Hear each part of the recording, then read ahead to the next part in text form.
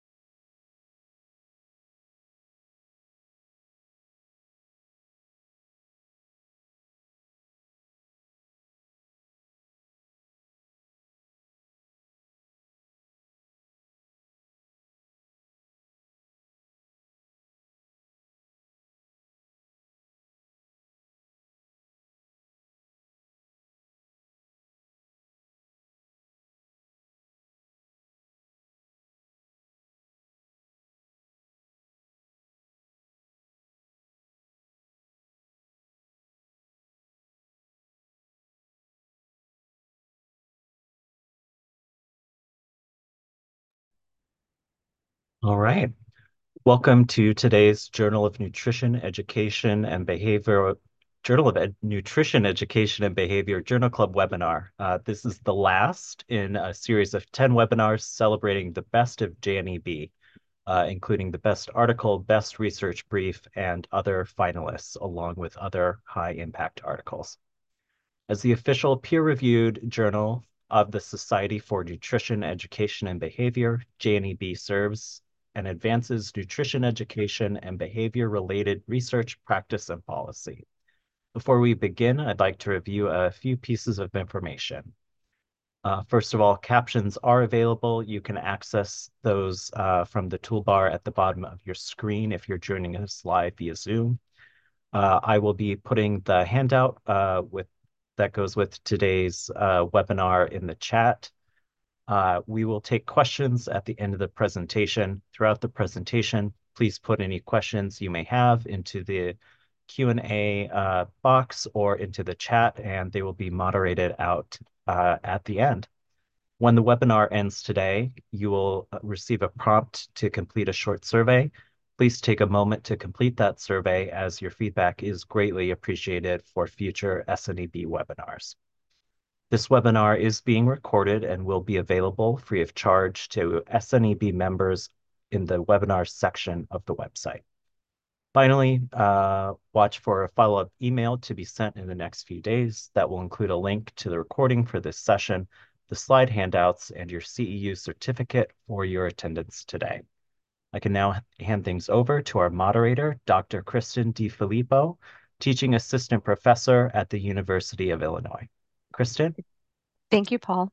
Today, our speaker is Dr. England. Dr. Tessa England is a research associate at the University of North Carolina at Chapel Hill, where she primarily focuses on addressing health disparities and advancing diversity, equity, and inclusion in the context of clinical trial research. Dr. England also leads and collaborates on research aimed at understanding and supporting food system sustainability and nutrition security through policy and environmental interventions. Prior to joining UNC, she earned her PhD in Public Health Nutrition, Master of Public Health, and Bachelor of Science in Nutrition from Virginia Tech. I want to thank her for being here today and sharing her paper. At this point, I can pass it over to Dr. England. Thank you, Dr. DiFilippo. I'm really excited to have the opportunity to talk with you all today. I'll be talking about our scoping review paper published in JNEB that outlines how branded marketing and media campaigns can support a healthy diet and food well-being for Americans, and specifically discusses evidence for 13 US-based campaigns. All right, I'll just leave this competency slide up for a moment so you can take a second to review.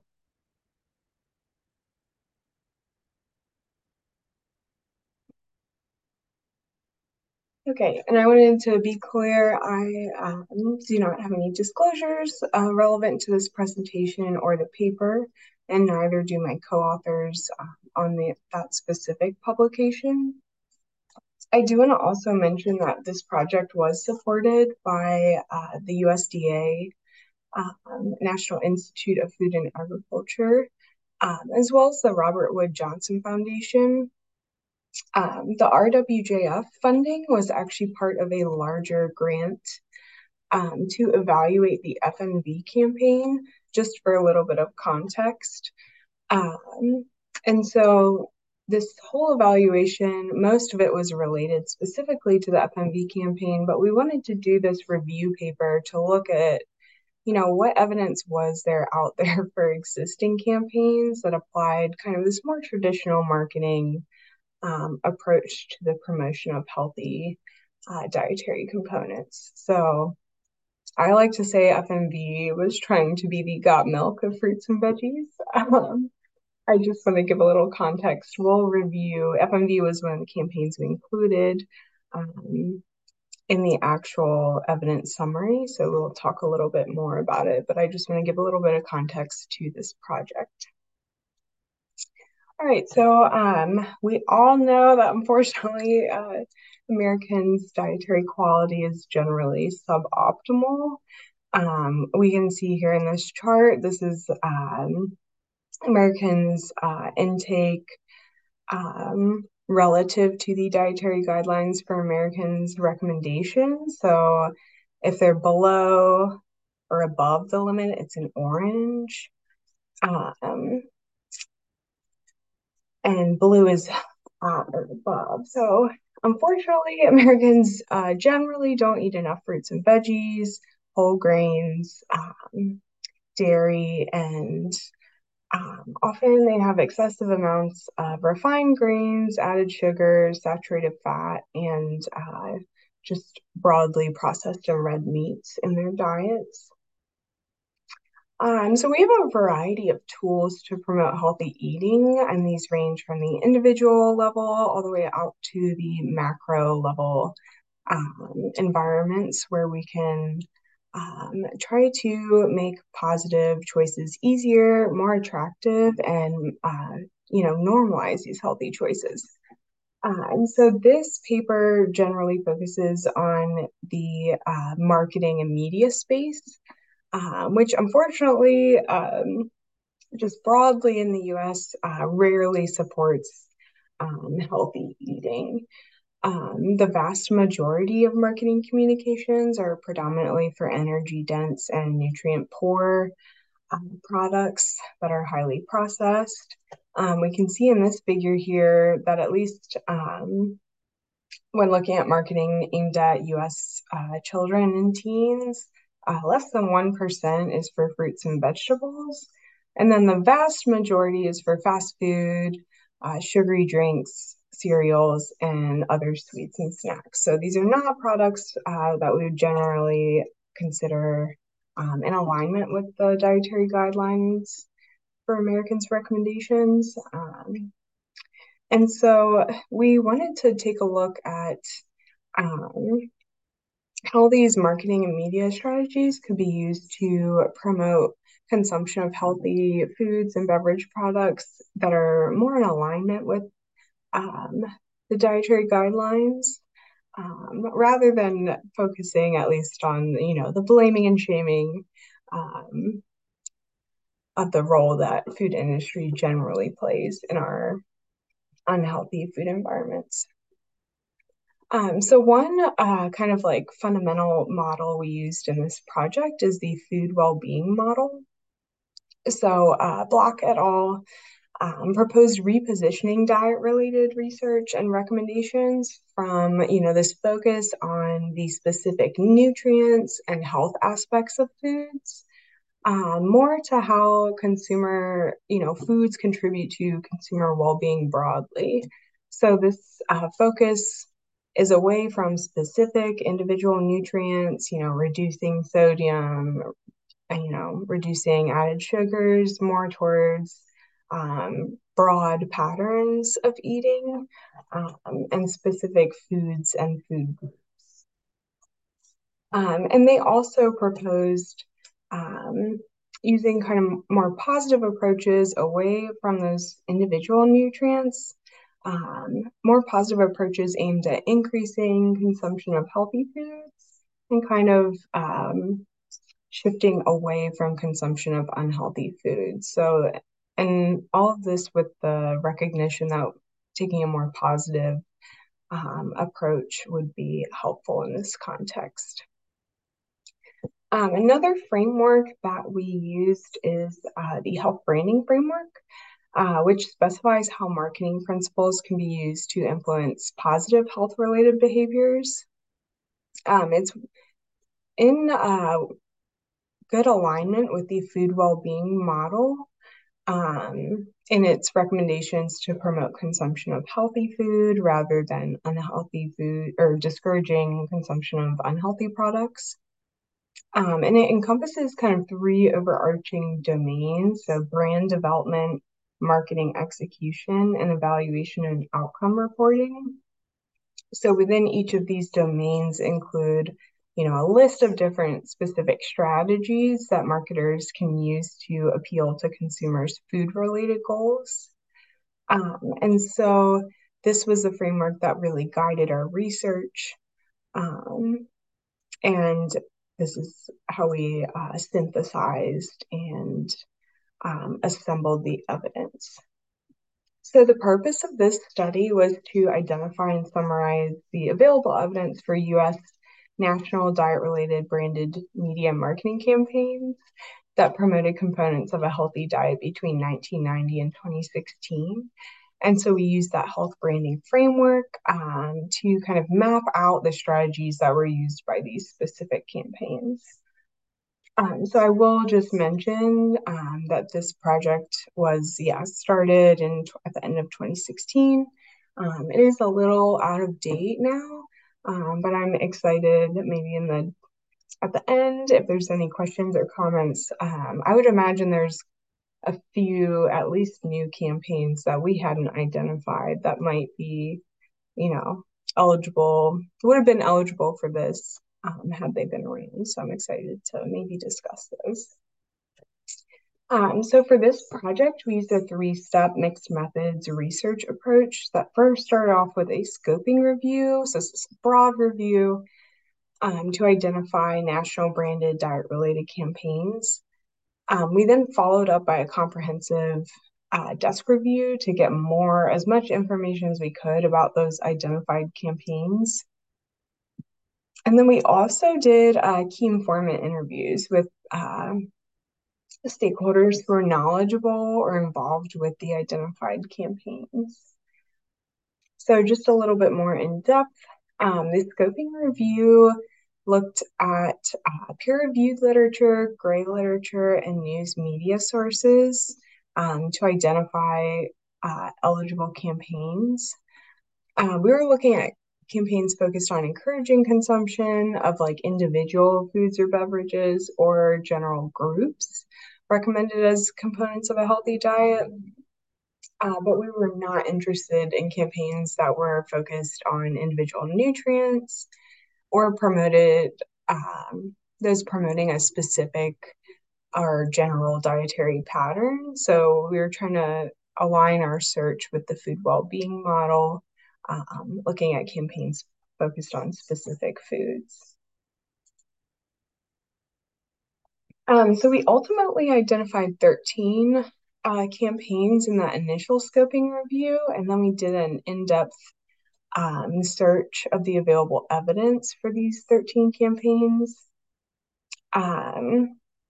So we searched 8 electronic databases for peer-reviewed literature on these sources, as well as the gray literature and news media sources. And gray literature can be really important as a source of information to supplement the peer-reviewed literature. A lot of these campaigns did not have any evidence reported in the peer-reviewed literature. So gray literature became really important. And gray literature can be really anything published outside of like traditional commercial publishing. So this could be white papers, press releases, just general like website, documents and summaries available on a company's website.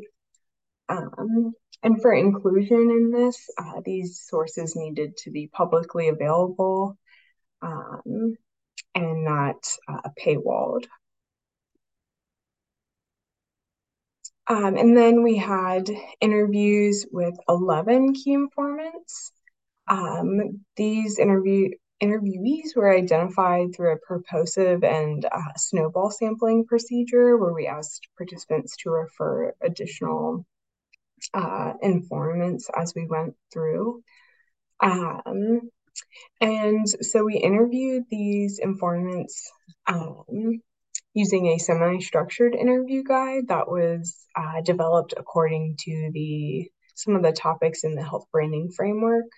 And then we transcribed and coded the interviews in NVivo 11 for thematic analysis. So ultimately, we took evidence from the scoping review, this comprehensive, desk review, and then the key informant interviews and synthesized it all together and triangulated, evidence from different sources into a broader summary. So we summarized the available evidence for each campaign, and then we also categorized their use of health branding strategies across these three domains of brand development, marketing execution, and then monitoring and evaluation. Right, and for the results, this is a figure in the publication if you want to have a larger reference. But we identified 13 campaigns through the review. So it started with 5 a day for better health to promote fruits and veggies, followed by the Got Milk campaign and the 1% or less campaigns. Then the Meatless Monday, which is run by the Johns Hopkins Center for a Livable Future. And then in 2006, there was the first rebranded campaign. So this was the Fruits and Veggies More Matters campaign, which was rebranded from the initial 5 a day campaign. And then we had a few more campaigns focused on whole grains, promoting peanut intake, and then the Eat 'em Like Junk Food Baby Carrots campaign. I'll be interested to hear if anyone had heard of that one prior to this. Same goes for the Cans Get You Cooking campaign, which encouraged sales and intake of canned fruits and vegetables. And then we had the Partnership for a Healthier America's Drink Up campaign, which encouraged water consumption. And then the rebranded Perfectly Powerful Peanut campaign, followed by the Milk Life campaign, which was rebranded from the original Got Milk campaign that we all, I'm sure, are somewhat familiar with. And then finally, the FNB campaign, which this figure is a bit, or this is now dated. It says 2015 to present. I actually looked to see if I could find any information I could update for the FNB campaign. I was a little bit sad. I could not find any really recent updates on what they're doing with the campaign. A lot of the social media posts were, like the last ones were from at least a year ago, so it kind of seems to have fizzled out, unfortunately. But yeah, just in summary, there were 13 different campaigns. Most of them promoted fruits or vegetables. And there were 3 campaigns that promoted fluid milk intake. and then one each for whole grains, nuts, legumes, water, and a reduced meat consumption. I also wanted to specify that we had interviewed key informants who were knowledgeable or involved with all of these campaigns, except for the Eat 'em Like Junk Food and Milk Life campaigns. The Eat 'em Like Junk Food campaign, there was very little information available for that one, and we could not get in touch with any informants.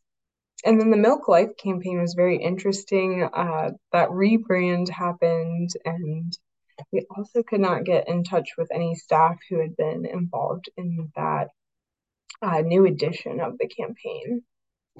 But here is the table reported in the manuscript, looking at health branding strategy use across the different campaigns. So we can see in the top row the names of each of the campaigns. And in the columns, we're looking at use of these health branding strategies specific to brand development. So what strategies did these campaigns use to develop their brand? So we saw about half. So it was 7 campaigns used a theory or conceptual framework explicitly to help develop their brand or general campaign strategies. Almost all of the campaigns reported conducting some sort of formative research to guide brand development and inform, audience segmentation, messaging strategies to really develop their targeted strategies. All of them had logos or graphical identifiers. That's not very surprising. And then the use of celebrity endorsement and brand mascot or media characters was a lot more mixed and a lot less common, especially for the brand mascot or media characters. And I'll also say, just generally, there was quite a bit of co-branding. So this is when two, generally unrelated brands partner together to promote either related products or a new product that combines both of their interests.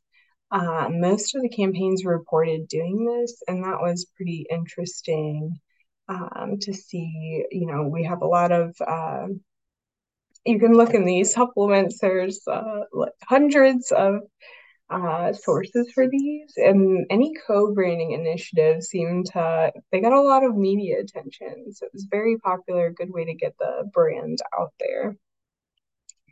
When we're looking at specific marketing execution strategies, according to the health branding framework, we saw a lot of use of paid mass media. So this could be like television advertisements, radio, billboards.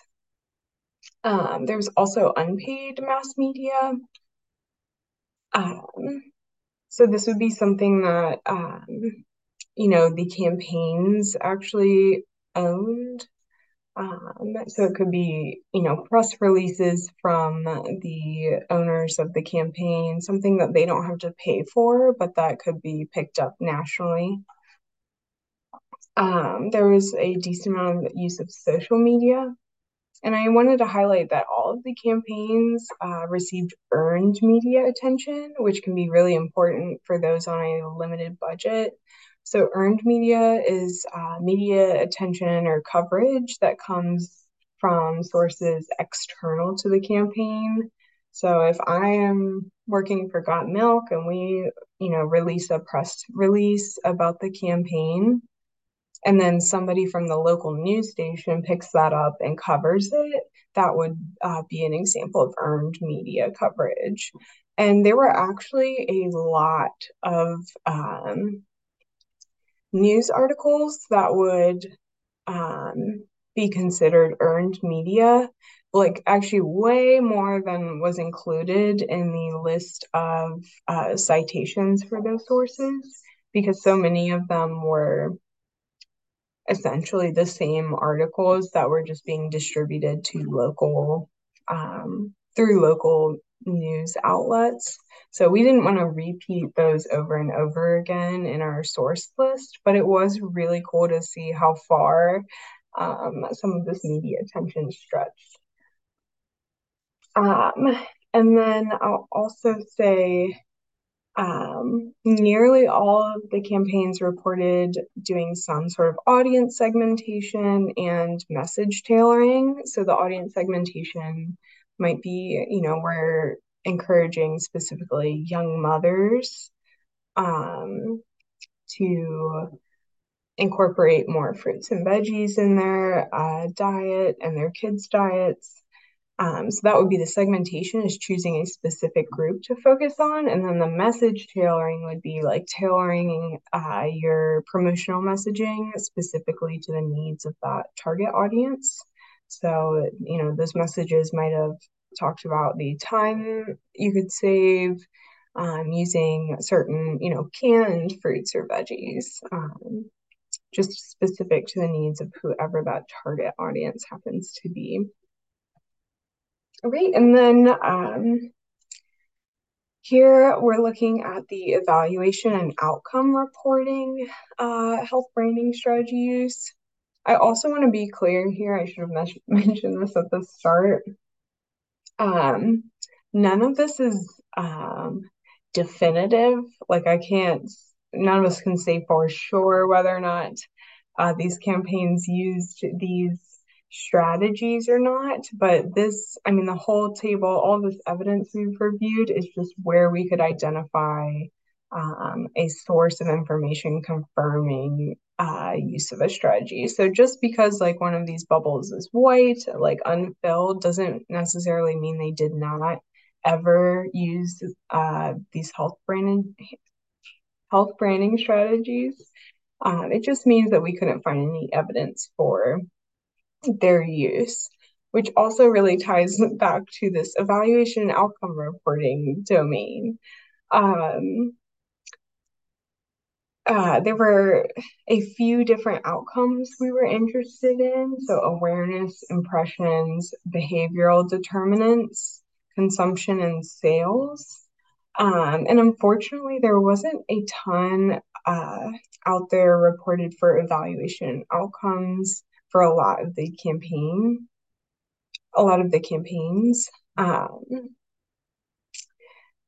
Many of the campaigns kind of stuck to this, the upper end of, awareness, impressions from the brand, and behavioral determinants. So that might be like intentions to buy or consume a product. The actual measurement of consumption and sales was a bit more spotty, and honestly, it was not as robust as some of the other outcomes. So we were able to find passages that would say they were tracking sales. But unfortunately, for a lot of the campaigns, we couldn't find, any statistical analyses or robust evaluations that looked at whether or not these campaigns actually made a difference on consumer behaviors and actual consumption patterns. All right, so just to go through a little bit of discussion, these 13 marketing media campaigns used a variety of health branding strategies across the 3 domains. Most of them reported conducting formative research to guide brand development, but the use of theory or conceptual frameworks was a bit more mixed, and often not clearly tied like throughout the brand's development into implementation and evaluation. That was another discrepancy we saw, was that like a lot of campaigns would be developed using a framework, but then that framework disappeared when it came time to evaluate it, which is something you want to generally do, is, whatever framework you're using to develop a campaign, you should be also incorporating it into the evaluation design. All right, so also in summary, all the campaigns utilized low-cost, unpaid and earned media, but paid mass media and audience segmentation was a little less common, but still used by most of the campaigns. And this was despite the very wide variety in funding amounts. So you can imagine the Got Milk campaign had millions of dollars of funding for the years that it ran. They paid for a mass media as well as the 1% or less campaign, which also promoted fluid milk consumption and had just a fraction of that budget. So the rigor and reporting of these campaign evaluations varied, but most of them at least had some measure of reach, kind of like behavioral determinant outcomes and one or more measures of behavior change in terms of consumption or sales. But unfortunately, this research or the evaluation and outcome reporting was just not robust enough. There's a huge lack of published literature to support the long-term impact of these campaigns on consumer behavior. And limited information that was publicly reported, especially for high quality evaluations. And again, I just want to say that the campaign characteristics and the use of health branding strategies might be incomplete. We tried to gather all that we could, but we still might have missed some sources, and then we didn't have key informants for 2 of the campaigns. I just want to briefly go through and just talk about quickly that these campaigns were run by, a few different sectors. So there were industry-sponsored campaigns, and then those run by non-governmental organizations, often nonprofits. And several of the campaigns received government funding. So these 3 sectors have a common goal of increasing intake of the healthy products that they were intending to change consumption around. And so we wanted to highlight that this is an opportunity moving forward to have more cross-sector collaborations. Industry should have expertise that might differ from government or NGOs, and they could be a great partner in implementing these larger scale campaigns. Of course, both government and NGOs have goals to maximize the impact of their campaigns and improve public health. I do want to specifically point out that the government also has, an interest in reducing, negative healthcare outcomes associated with poor diets. So there's potential savings very long term for the government. And they also have a lot of potential agency and influence over these campaigns. If a campaign is receiving public funding, maybe that's something that could be required, that these campaigns should be rigorously evaluated and that we should have these findings reported in the public domain if they're going to be publicly funded in any part. So just some future research and practice recommendations. For brand development, it's always good to incorporate theory into your planning and execution of an initiative. We really want to see greater reporting of that use too, specifically how theory or conceptual frameworks are used and any deviations from those frameworks. Campaigns should conduct and report more rigorous formative evaluations. So any market testing, like audience segmentation and initial testing that they've done to develop their messaging and general branding. For marketing execution, it seemed from the evidence we reviewed that paid mass media can be cost effective and that unpaid and earned media are low cost options that campaigns can use to broaden their reach. And then the evaluation outcome reporting, I think I've already touched on it quite a bit. We really need more rigorous formative process and outcome evaluations. We really want to learn more about what is actually resonating the most with different segments of the consumer market. And we need to be evaluating these campaigns, like the effectiveness in influencing individual behaviors. And this could be in line with, different sector goals to improve profits or sales, or to just improve general behavior and, healthy food intake. So looking at the individual level outcomes, but also in the context of these being broader public health initiatives. We really need to have a better evidence base of the, ROI, the return on investments that these campaigns can potentially bring. And then we really need more public reporting to inform and establish an evidence base for these effective strategies that we can use to improve diet-related behaviors and hopefully improve public health. And I just want to provide the link. This will be in the slides that you all received to the full publication. And I put my contact up here. I'm happy to answer any questions now. And if you have any after this session, please feel free to reach out. Thank you. Thank you so much. As people have questions, please feel free to put those in the Q&A box or in the chat box, and then I'll moderate those out.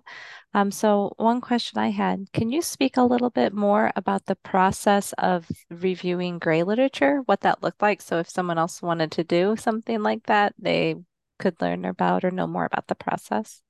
Yeah, so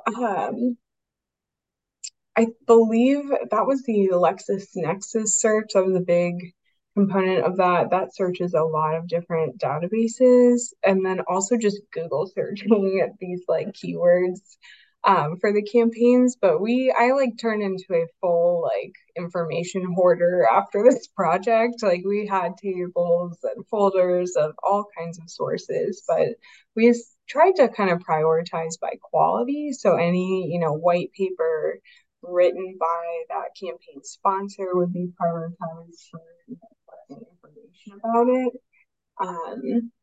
If it was kind of like a third party source of information, we might not, it didn't include anything useful. We might have excluded that, but there was still a lot of interesting information available.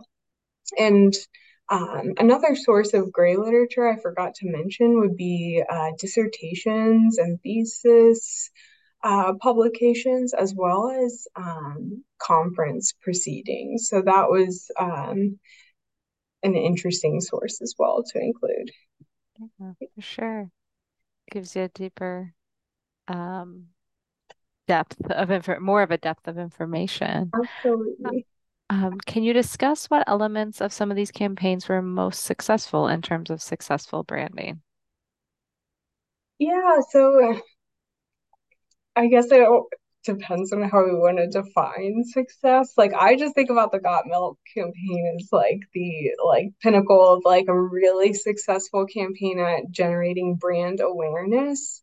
Like I feel like most Americans probably know or have seen the Got Milk campaign, at least those who were around when it was running.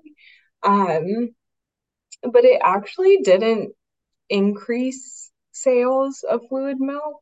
The evidence has suggested fluid milk sales were declining. So the analyses suggested the Got Milk campaign like lessened that trend, but it didn't turn things around, despite being so, ubiquitous, at least it seemed. In terms of influencing actual consumption outcomes, I think the 1% or less campaign had the most like peer-reviewed literature out there because they partnered with academic organizations and actually conducted several studies like that had rigorous designs, and so they were able to show through those studies that there was an increase in fluid milk consumption. But that's the bigger issue with most of these campaigns, is that they didn't have rigorous evaluation designs, and there wasn't a lot of partnership with academia to do these evaluations and then report them in the published peer-reviewed literature. So we're really missing a lot of important evidence, and the same unfortunately is true for the FNV campaign. We published a few more studies on it, but it seems like it's just, I don't know if anybody, and actually, yeah, if anybody knows any updates on it, I would love to hear. But from everything I could see, it's just another one that is kind of phased out, unfortunately. Thank you. How do you think your research relates now with the advent and progress of social media? Yeah, that was an interesting thing to look at. Let's see if I can go back in the context of marketing execution. So I think, yeah, all three of the campaigns that didn't use social media um, kind of ran when it wasn't really a thing. These were all earlier campaigns. So the 5-A-Day campaign was rebranded to Fruits and Veggies More Matters, which did use social media. The Just Ask for Whole Grains was an earlier campaign in the 2000s as well. And same for the 1% or less, like that was an earlier intervention. So I guess it's not surprising that all of the more recent campaigns did use social media tactics. One thing that's like really interesting is like social media, I don't know, that's a great study opportunity to look at the actual like metrics on your interventions, reach and engagement. So hopefully future campaigns like in the public health space will actually do a better job at documenting those and maybe tying it to actual behavior change after, post social media engagement. You mentioned maybe discussing some of the more recent research. Did you have any specific ones in mind, or? About the FMV campaign, or Sure. I was just thinking, we've ended up with 4 publications. If we're counting this one, there were 4 publications total. So we did stakeholder interviews specific to the FMV campaign, as well as kind of like an examination of the marketing communication strategies and just general outcomes. And I'll say I don't think anything really changed from this chart for the FMV campaign specifically, because we did assess awareness, behavioral determinants, and self-reported intake as part of that. And there wasn't anything life-changing about the result, or it wasn't that exciting, unfortunately, for the FMV campaign. I will say, so I had been so excited when I first got to start on this project because we were going to get to use Nielsen sales data for the fruit and vegetable products in the specific stores where the FMV campaign was being implemented. And then it just, I wasn't privy to all of the terms and conditions, and I was, a new graduate student joining this project, but it just, when the time came to share the data, I don't know who decided it, but it was no longer available. And it was just like a big bummer. I thought it would have been really cool to look at the actual hardcore like sales outcomes in these specific stores where the FMV campaign was running. So that's just another thing to consider is like data sharing agreements for these campaigns, especially ones like the FMV campaign, which were receiving some public funding. Yeah. So aside from social media analytics, do you have any suggestions on how to further evaluate to gauge behavior change? We use social media a lot, this person says, and it's great that you get the analytic tools, but we're lacking in proving that it's directly tied to supporting behavior change. Yeah, this is a tough one. One of the recommendations I that we made was to evaluate campaigns in specific kind of like food related contexts. So schools are a great one. If you can partner with a school, I mean, you're getting the same like population in there day after day. And if you've got your Got Milk poster up or your FMV campaign posters, like you can really hopefully tie exposure to that to behavior change. And in this context too, I wonder if that's something you could, you know, get an agreement for to use like individual students or, in the context of a workplace cafeteria, individual employees, like if they would consent to sharing their social media um, information so that you could track their individual exposures and then also be looking at their, dietary purchase behaviors. I guess we wouldn't be looking at specific intake.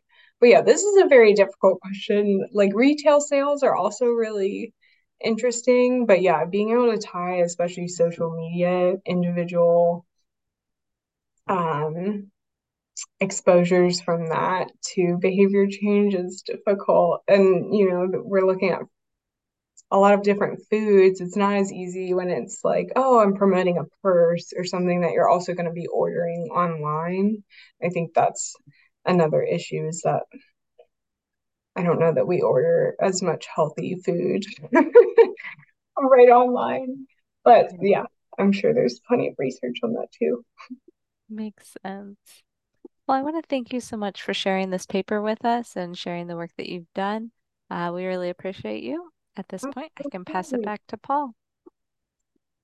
Thank you, Kristen, and thank you to Dr. England as well. Certainly, we appreciate you sharing your knowledge with us today. Um, just a few final reminders before I close this out. Again, please complete the survey that you'll receive when I hit the end button. Your feedback is greatly appreciated. Be on the lookout for an email with today's recording, handouts, and your CEU certificate.